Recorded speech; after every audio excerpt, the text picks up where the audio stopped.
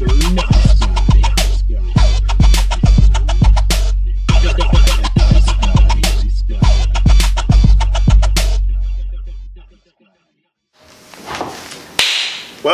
to another edition of Mr. Nice Guy. I'm Ben Slowey, and today on this show I've got one of my favorite people, but he just dropped an album called Wind Not Waves. Really whimsical, freak folk album. One of my favorite albums of the year so far, and I'm excited to talk to him about his creativity and why he does what he does. So, Jake Moraine, welcome to the show. Thanks for having me. Good to see you, man. How are you today? I'm good. I'm a little tired. I had a few beers before I came here. Did you? So, nice. Yeah. On the hike down by the river, it's where I like to drink my beer. You had to slam a couple. Yeah, I hear that. I had an episode before this, and I drank a Bonin Viv hard seltzer. What is that? It's just a new brand of seltzer, like a White Claw type thing. Probably just a new one on the market, but it's basically the same thing. Nice. But it's pretty good. I saw there was I think Bud Light was doing their version of a White Claw, and they had a really terrible advertisement that was ditch the claw. It was bad. I can't remember it. Yikes. I never liked Budweiser. Everyone's doing it though, the White Claw. People are trying to replicate it. Yeah, exactly. It's the new. It's the thing now. I mean, last year, there was that whole craze over the Capriccio. That you know what I'm talking about? That Nope. Oh, it was that. It was alcoholic grape juice, but it was really, really sweet sangria, and had all the fruits on the bottle. But it got you absolutely fucking hammered. But now White Claw and the seltzers became so big now. But honestly, I can't complain. I enjoy them. Yeah. Whatever. Thank you, free market. Yes, quite. Essentially, yeah. Competition, right? But anyway, so Jake, what we talk about on Mr. Nice Guy, we examine love and fear through our creative and passionate minds. Thanks. First time I met you was at High Dive at the Cream Vellum EP release show. We bonded because John Griffin of Bummalum, shout out John, Hey John.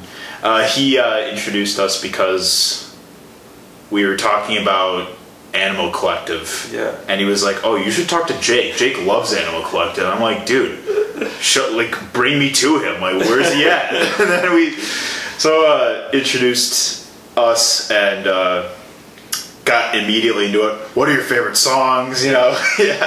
We did the whole Animal Collective fan thing. We did, yeah. Which is very, it's what you do in any band that has its own Facebook group of followers which is the spirit posting. Yeah. But I mean, honestly though, I do make friends through that shared love for the band. One of my buddies, Alec, he's actually met him. I met him because we happened to be waiting outside after the show when we saw them play Some Tongs last year in Chicago. Oh, yeah.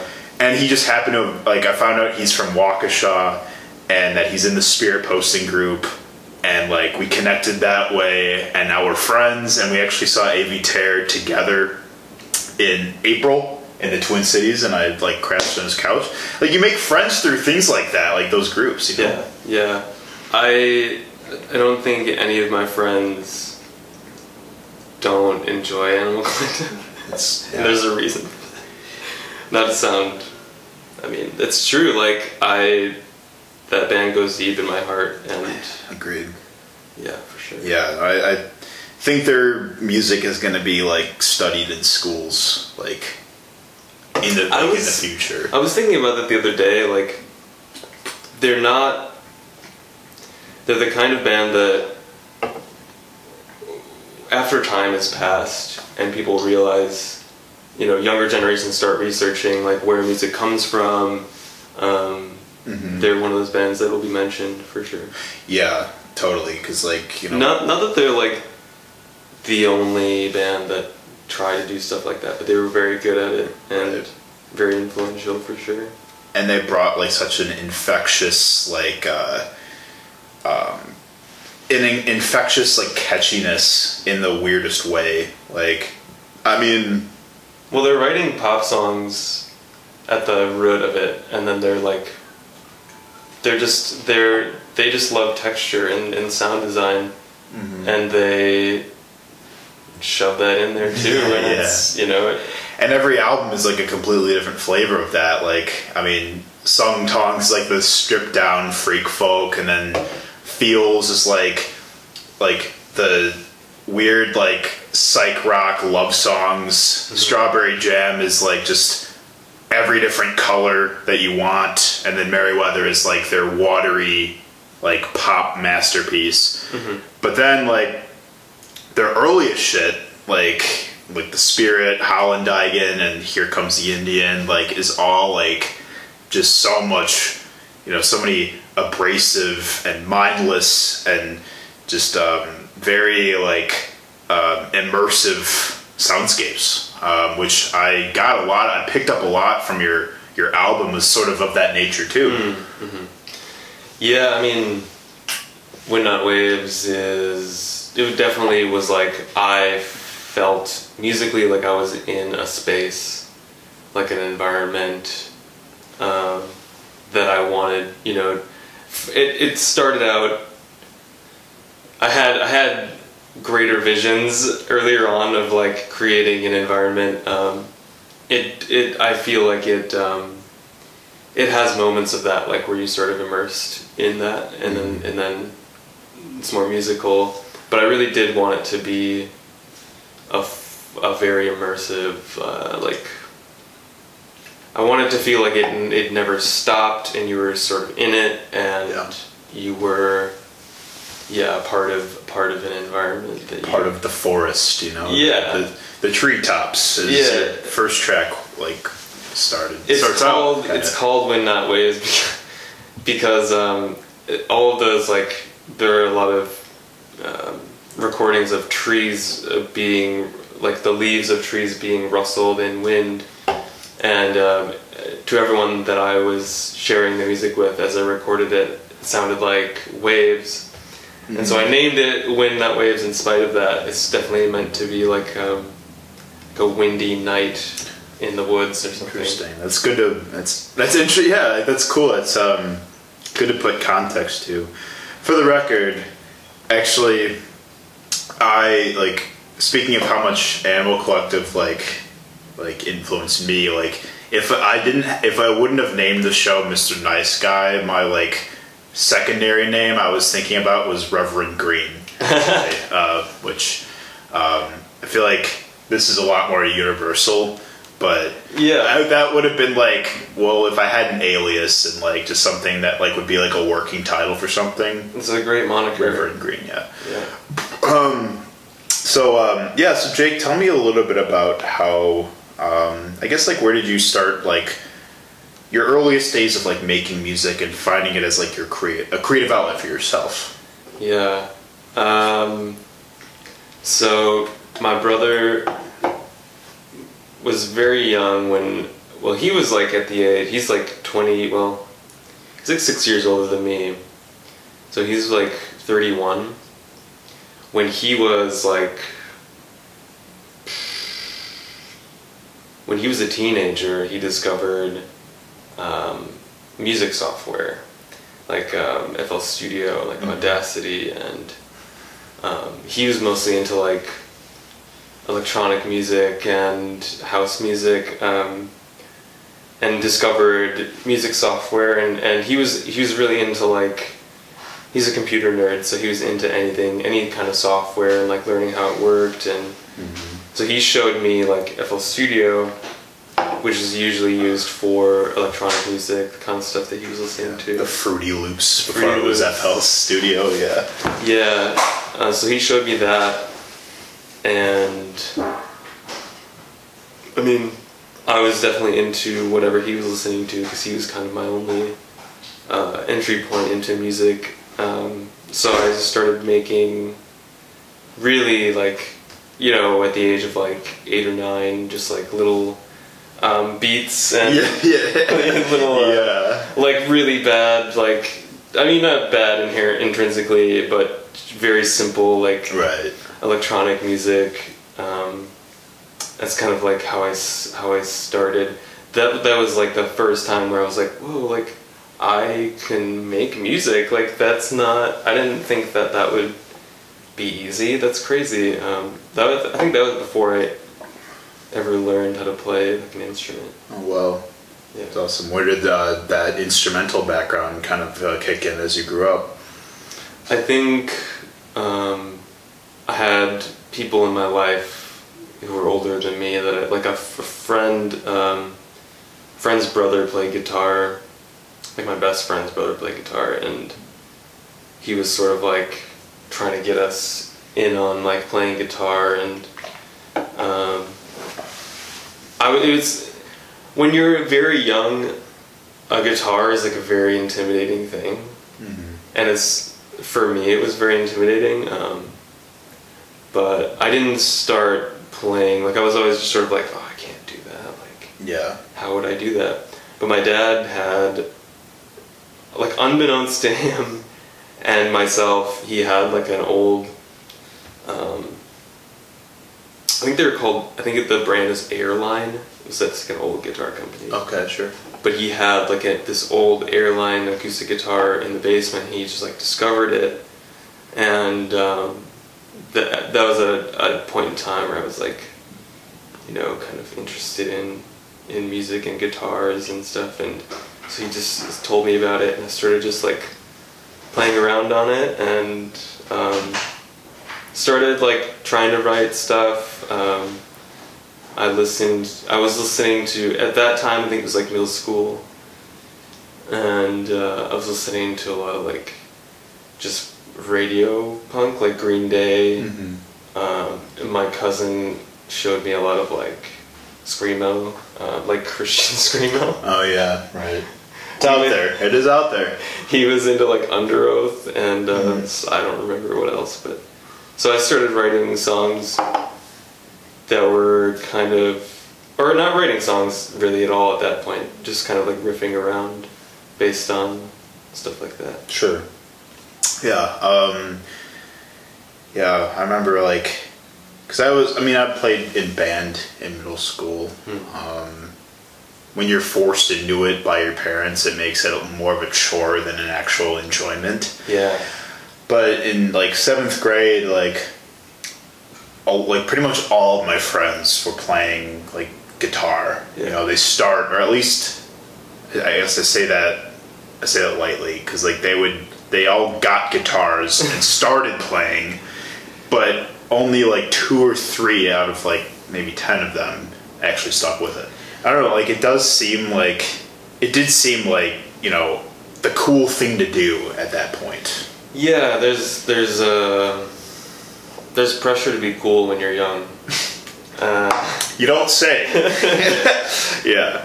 And yeah, I think unfortunately that's how a lot of, I mean, I definitely felt that when I was growing up, but I think when I started playing guitar, that all kind of like, because I realized how much, like, I was someone who when I was very young, I had to have like a thing to do or I'd go insane, and that was like, you know, that was a thing that I could do.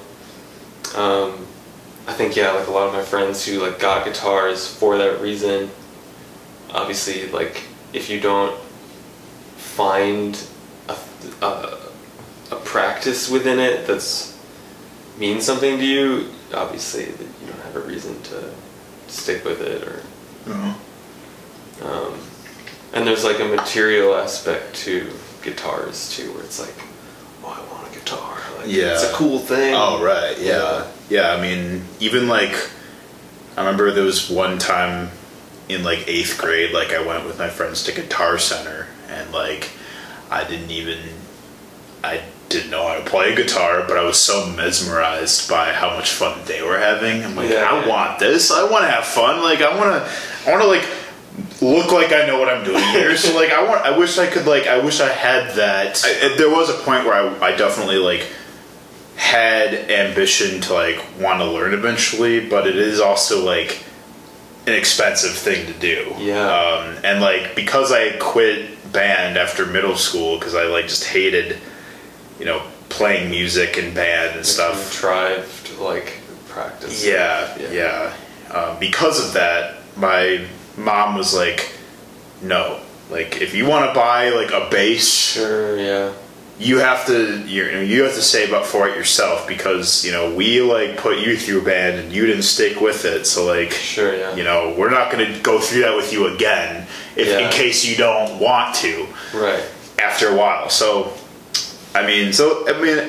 but that's okay because eventually like I found my niche in high school anyway, like, and that became broadcasting. Yeah. And then just becoming an enthusiast, becoming an appreciator. There is an art to appreciating things. It's true. To be tasteful. You have taste. Yeah. So, like, by all means, like, it's... Some people, like, start it and it's not for them, or they do stick with it and find I could really do something with this. And, that clearly was the case with you. Yeah. I think what... I feel like I'm kind of still figuring out the narrative of my childhood. It's something that like I feel like I forgot and I'm trying to remember sometimes, which is like kind of a weird thing, but I think definitely a part of the reason that I stuck with it was there wasn't a lot to do, and I feel like there was a time, when you're like 10 or 11, you're kind of like, you're finding things that are fun to do. And not only that, but you're finding, a lot of people are finding at that age like coping mechanisms, and like that was definitely a huge part of it, and a reason I stuck with it was because like it helped me through the bullshit of being a angst. Totally, for sure. That totally totally makes sense. I feel like I used to like grow up not ever knowing what that was, and I felt very insecure about it because like it felt like because I wasn't like an athlete. I didn't grow up playing sports. I didn't stick with an instrument. Like I wasn't the best student in school either, and like I felt like I was never good at anything growing up, and part of me still thinks, well, like, I should say, for a while, like, up until, like, I really did find, like, a truth that I abide by, what can be my, like, outlet, what can be my contribution to my surroundings. And, I've always, like, loved and have had a visceral, like, emotional connection with music. That's why, like, I just... Soaked it up? Yeah, soaked it up, started nerding out, exploring, catching the shows, right down the street. Like, Where did you grow up? The Chicago area. Okay. South suburbs of Chicago. I came to school for UWM, though, for journalism. So in this way, like, I am, using my degree, doing something that I really love to write about, to explore, and that something I feel like is really timeless, which is like not only the music, but also just the positive emotional experience that the live music aspect brings with us. Yeah. So. Yeah, for the entirety of middle school and high school, I think music was like the only thing that I like sports were like this thing that involved masculinity. Yes. And a lot of that was very like, to me, I understood it, and like I understand. There's a lot of pressure to play sports, and there's a lot of pressure to be the kind of person that wants to compete and prove themselves, and I liked that music wasn't a competitive sport. It was just like an experiment and like a fun thing. Yeah. Seamless. Something you're only in competition with yourself and yeah, still to this day. Yeah, right, exactly. Yeah, but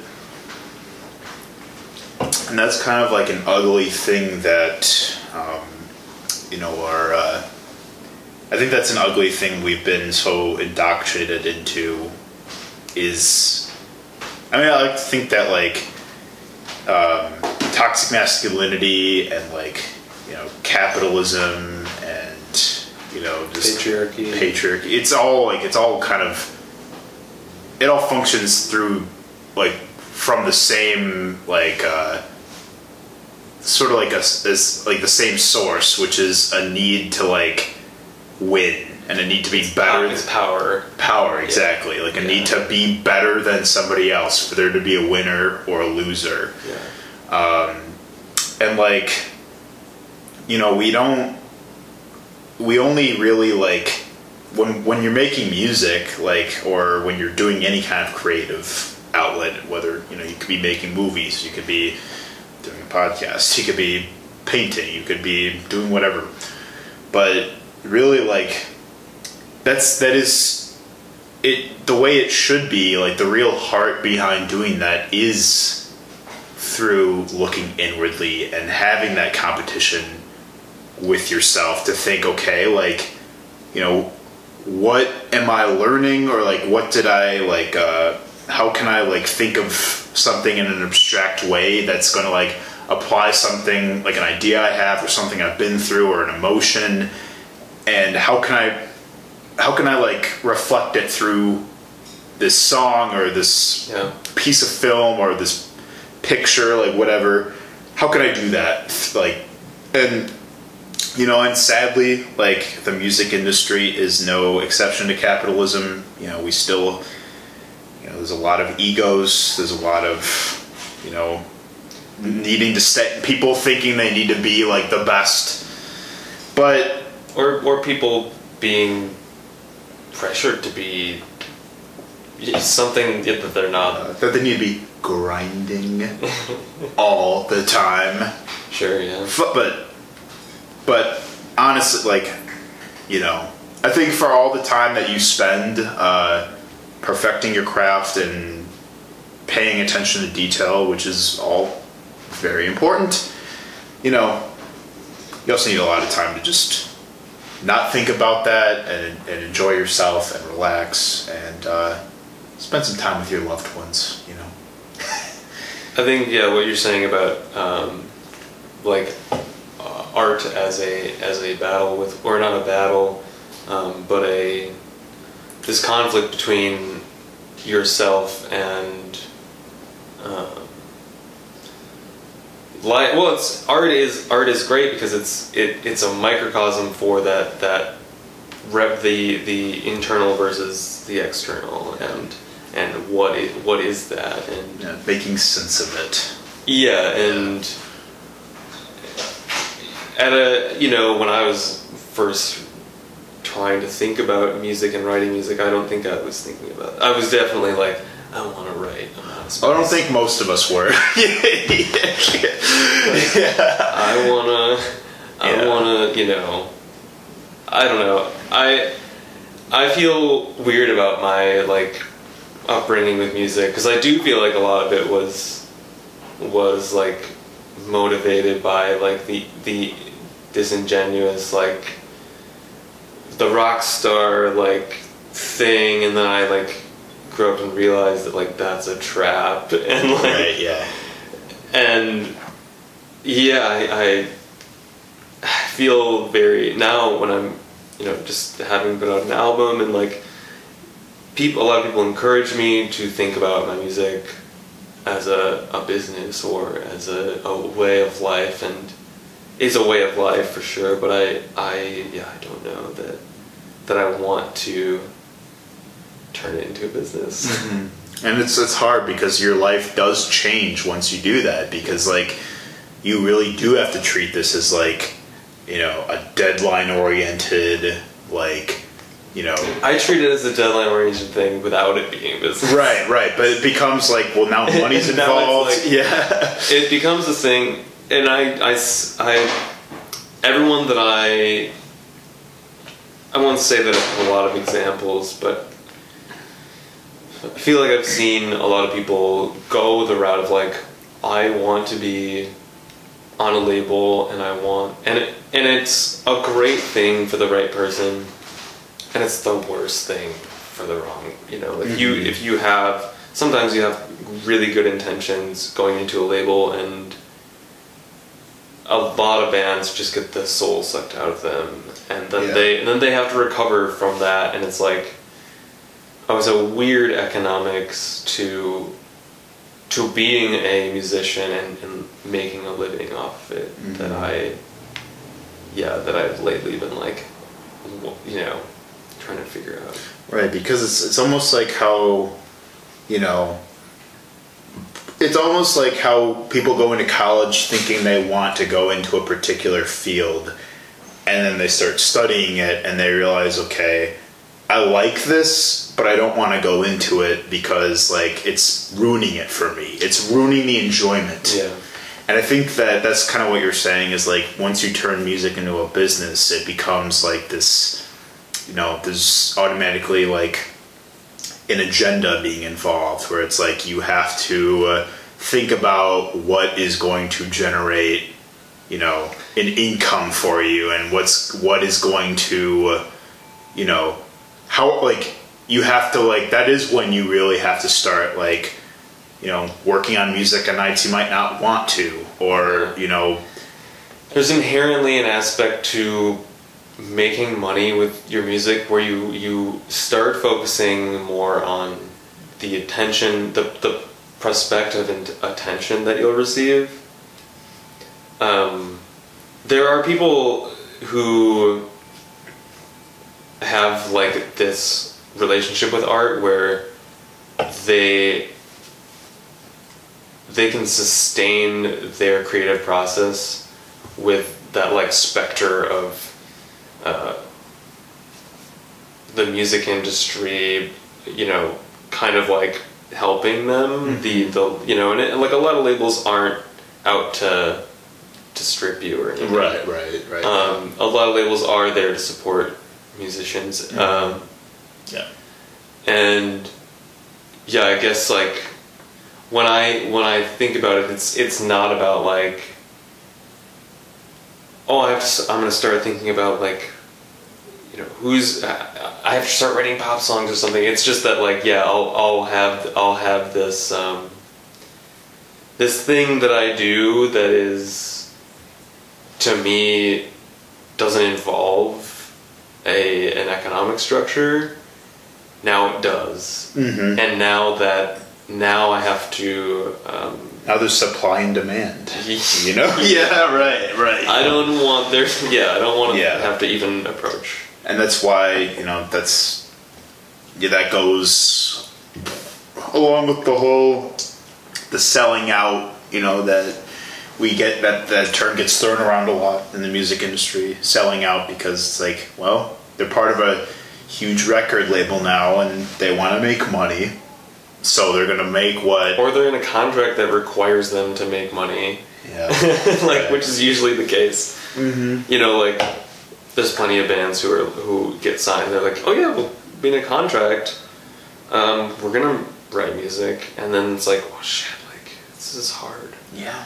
Right. And we did have a great album, and people are expecting a lot from us, but you can't just repeat that. Yeah, it's hard, and that's why, like, and it varies from musician to musician, but, you know, some crave that lifestyle, they like working with that, sort of, with that structure, and others don't as much. It's something that they do because they just love doing it. It's like a profound hobby, and they're perfectly content with not bringing it to that next level of like professionality, which is fine. It's like you don't have to be like a career musician to make a great album.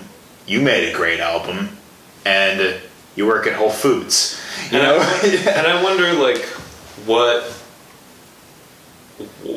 the artist, like what their position would look like in the kinds of societies that anarchists envision, where like money is very, like it's a very fragile thing now. And when I think about like what music means to humanity, like putting a dollar value on that is like so absurd.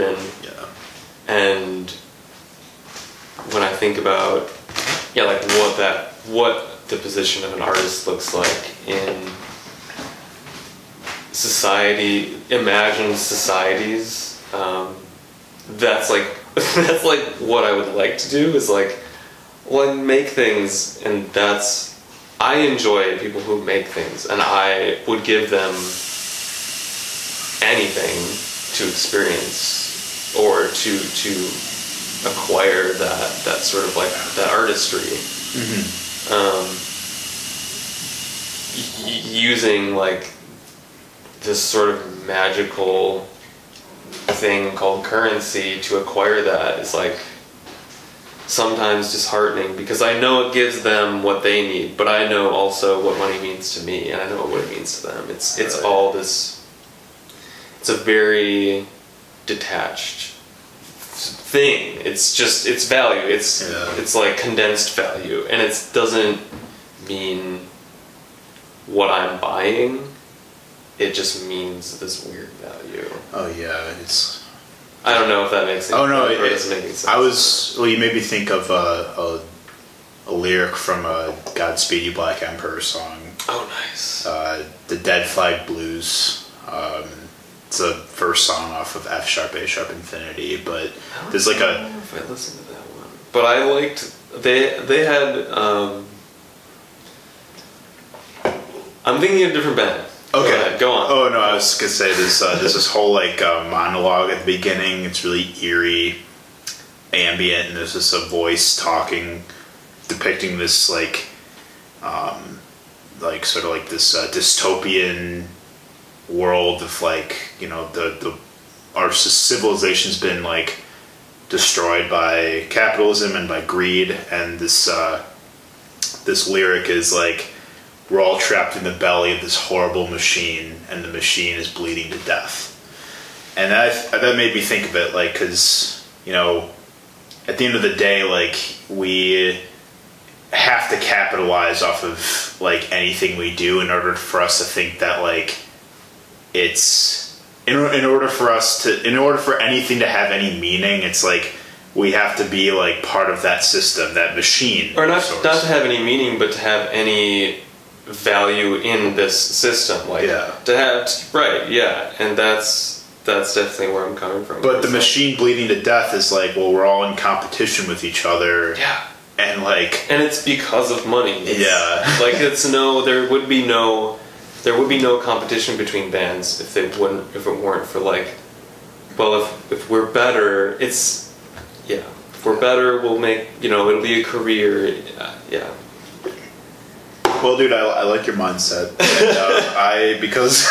and it's real, and I think that not to say that like, I mean, it's totally valid to want to make money making music. Like you can't blame anyone. Right, but money's a social construct. It's like we gave a defined value to a little piece of paper, right? And that is like, and now it's not even about that anymore. It's like, you can create value out of thin air if you exploit something. That as well as clout, the virtual online presence and whatnot. But I digress. Anyway, I have been for too long. Probably. No, it's okay.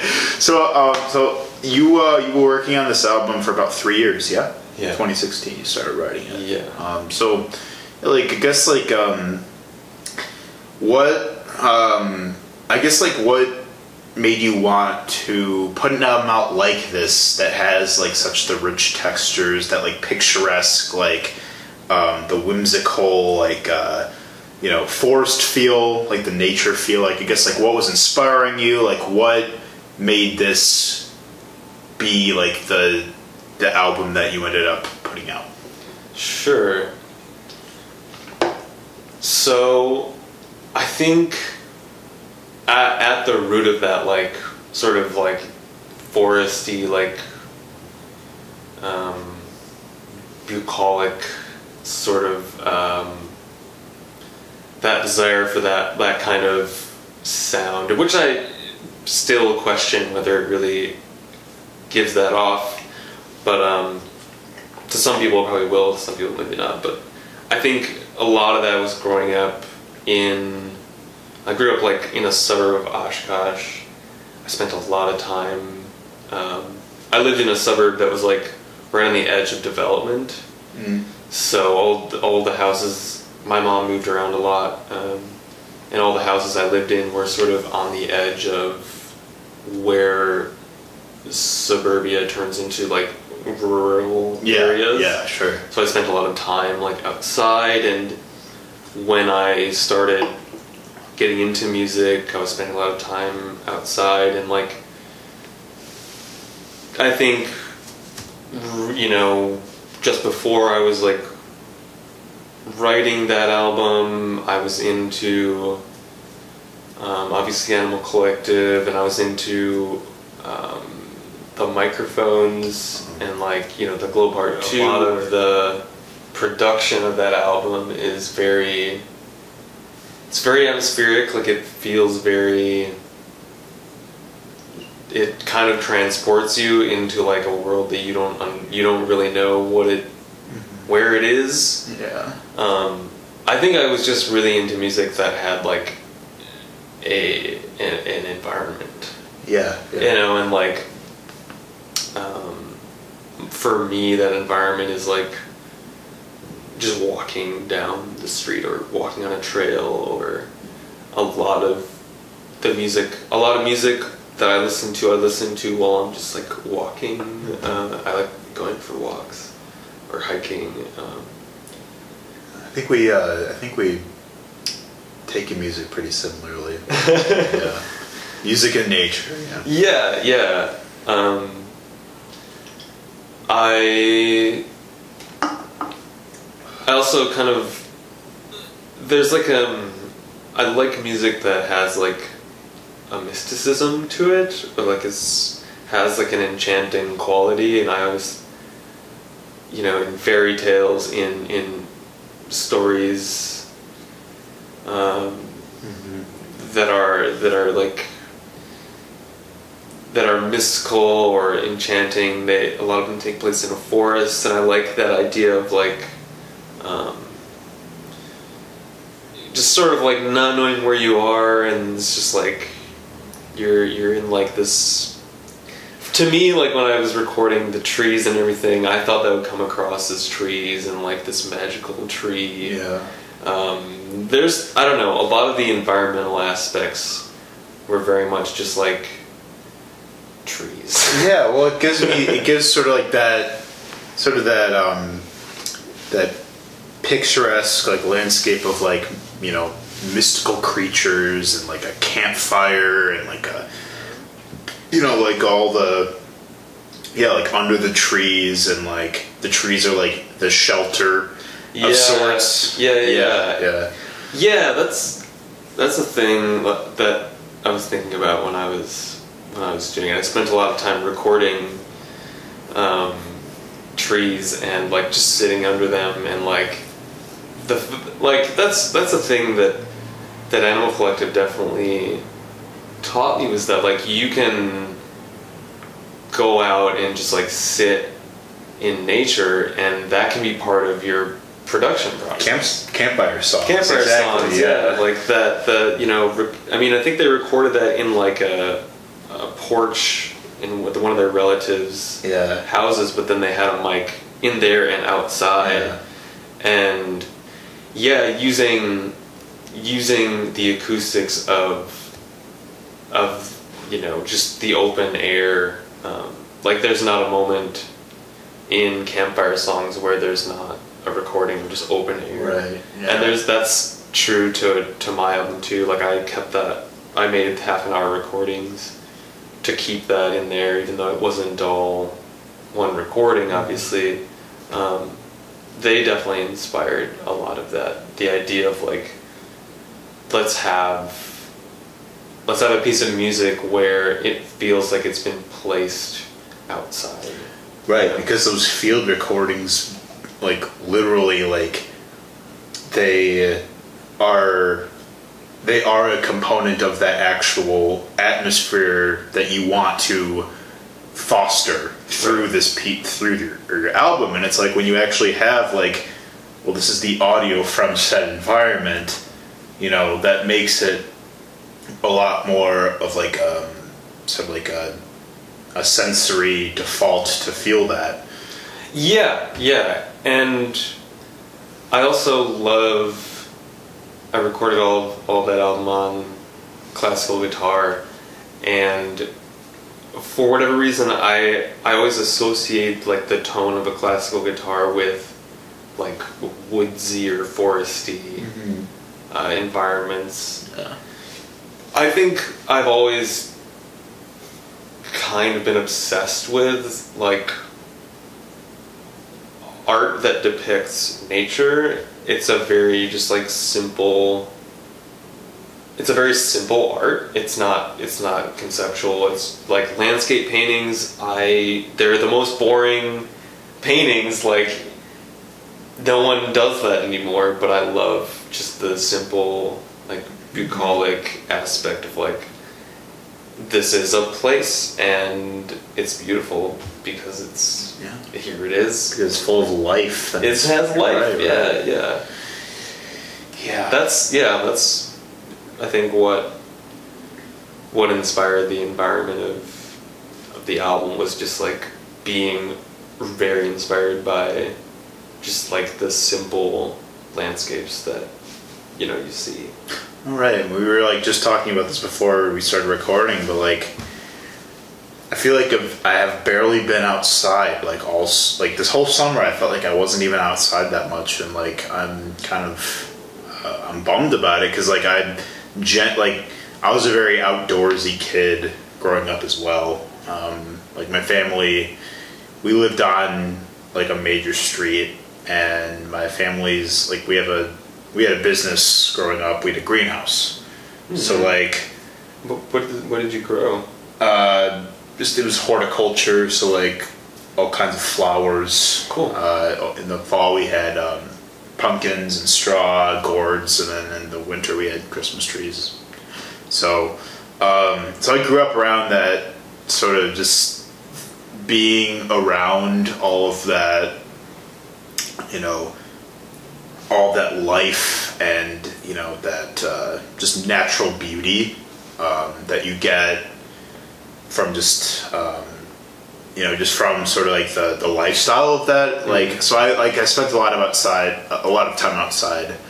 And it, like, I could literally be playing out in my yard for hours and just wouldn't be bored because I just loved being outside. Yeah. And especially like by water, is, it's just, it's like it just. Let's talk about water. Okay, water, water is just, what, I mean, I feel like I could never live not by water. I feel like I always want to live by a body of water in my lifetime. But that's a good point. Like I've never really even considered that was possible. Right. But I guess there are plenty of places, obviously, where like you'd have to travel. Exactly. I've never thought about that. Oh yeah, like even if it's like a small body of water, like I feel like that just sort of adds like a completely new a different dimension of that contributes to that appreciation of nature, because it's water is, obviously water is the essence of life, and when it's sustaining an ecosystem, it just, it's like so much of the nature that we love and admire and derive meaning from depends on this water. Yeah. So, yeah, like, I don't know, I feel like I was similar to you, like, kind of, like, I spent a lot of time outside as well, and, like, just exploring, being out, like, under trees, and, like, admiring the sky, and, like, the clouds, and the, like, I mean, I love the sky. I think the sky is, like, one of the coolest parts about the world. I was listening to, this is just an anecdote, recent podcast listening. I was listening to, it was a podcast, I think that was put on by NPR, and it was about, it was Radio Lab. Oh, yeah. And they did like a huge, they did like a live podcast in front of like a huge audience about the idea of the apocalypse, and one of the people they had talking about ideas within the theme of an apocalypse was someone who studied the extinction of the dinosaurs, and they were talking about the meteor that they believe hit the earth and caused the extinction of the dinosaurs, and they speculate that if you were there above or below where the meteor entered the atmosphere, the meteor would create such a shock wave in the atmosphere that you would actually be able to see space within like a circle of the sky, like the reflection of the water into the sky, which you see as blue, would be brushed away, like all that gas would be brushed away. Holy shit. And you would just see like a hole into space through like a day sky. Wow. And that's amazing. Kind of blew my mind. Yeah. That is really cool. You're gonna have to send me that. I want to hear more about that. Yeah. Like, I love the sky. The sky has always been a huge fascination of mine. But yeah, like, just, I think that, when you, definitely growing up in an outdoorsy, like, in an environment where you thrived on, like, being outside and just being sort of like raised around that lifestyle, it definitely, like, I think being raised around that gets reflected in, like, how you appreciate art and, like, how you appreciate or look for, sounds and music and aesthetics and whatnot. It's like you learn that it gives you joy, and the things that, like, that's such a like a basic enjoyment that if you enjoy it as a child, you'll always go back to it as an adult. And a lot of art that I enjoy making is, like, definitely rooted in play and, like, trying to conjure the environments or the feeling of being someone who's playing, like being young, being free to do the childlike wonder, of sorts, and how it manipulates, like, the nature around you. Yeah, for sure.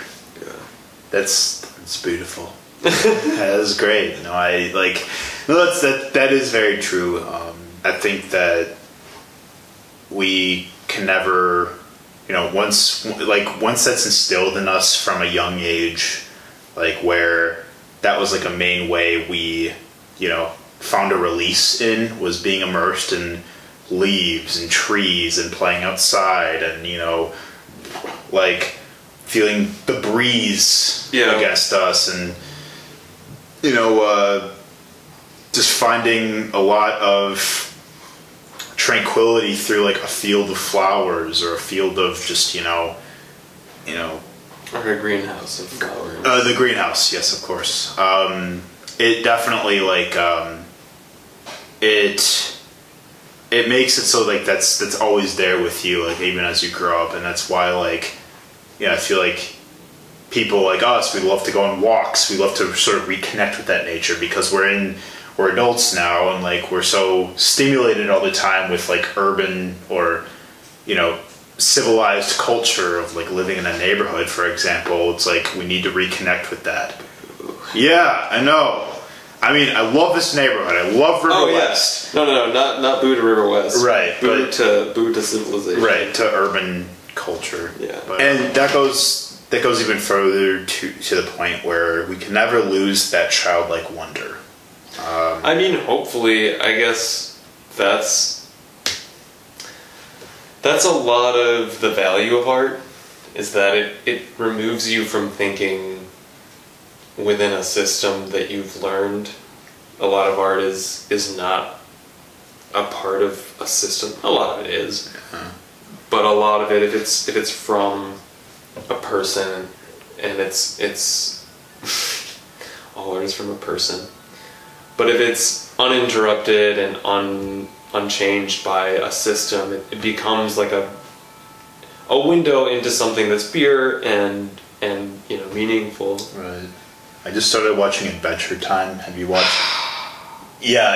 I never watched it growing up, but I started watching it, and it literally is hearkening to that exact thing you're talking about. Like that feeling of like, let's go into this completely absurdist world with all these weird candy creatures and explore like realistic themes of society and of the world. And no, it's a great show. I mean, it is. If I had children, that would be the first thing I would show them. Oh yeah.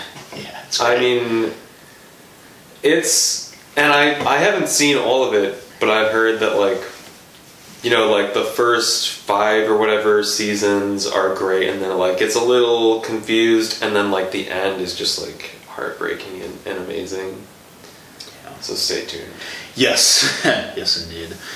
So now that you put this album out, what is next for you? I have like 3.5 new songs right now. Gonna be very different, very like, I guess compared to what I just did, a little more straightforward, electric guitar. I think that might change, but I'd like to do, I had it in mind to do an EP by the end of this fall, to at least have it like demoed. It's very, I feel like I was with my last album, or my album, it's my only album.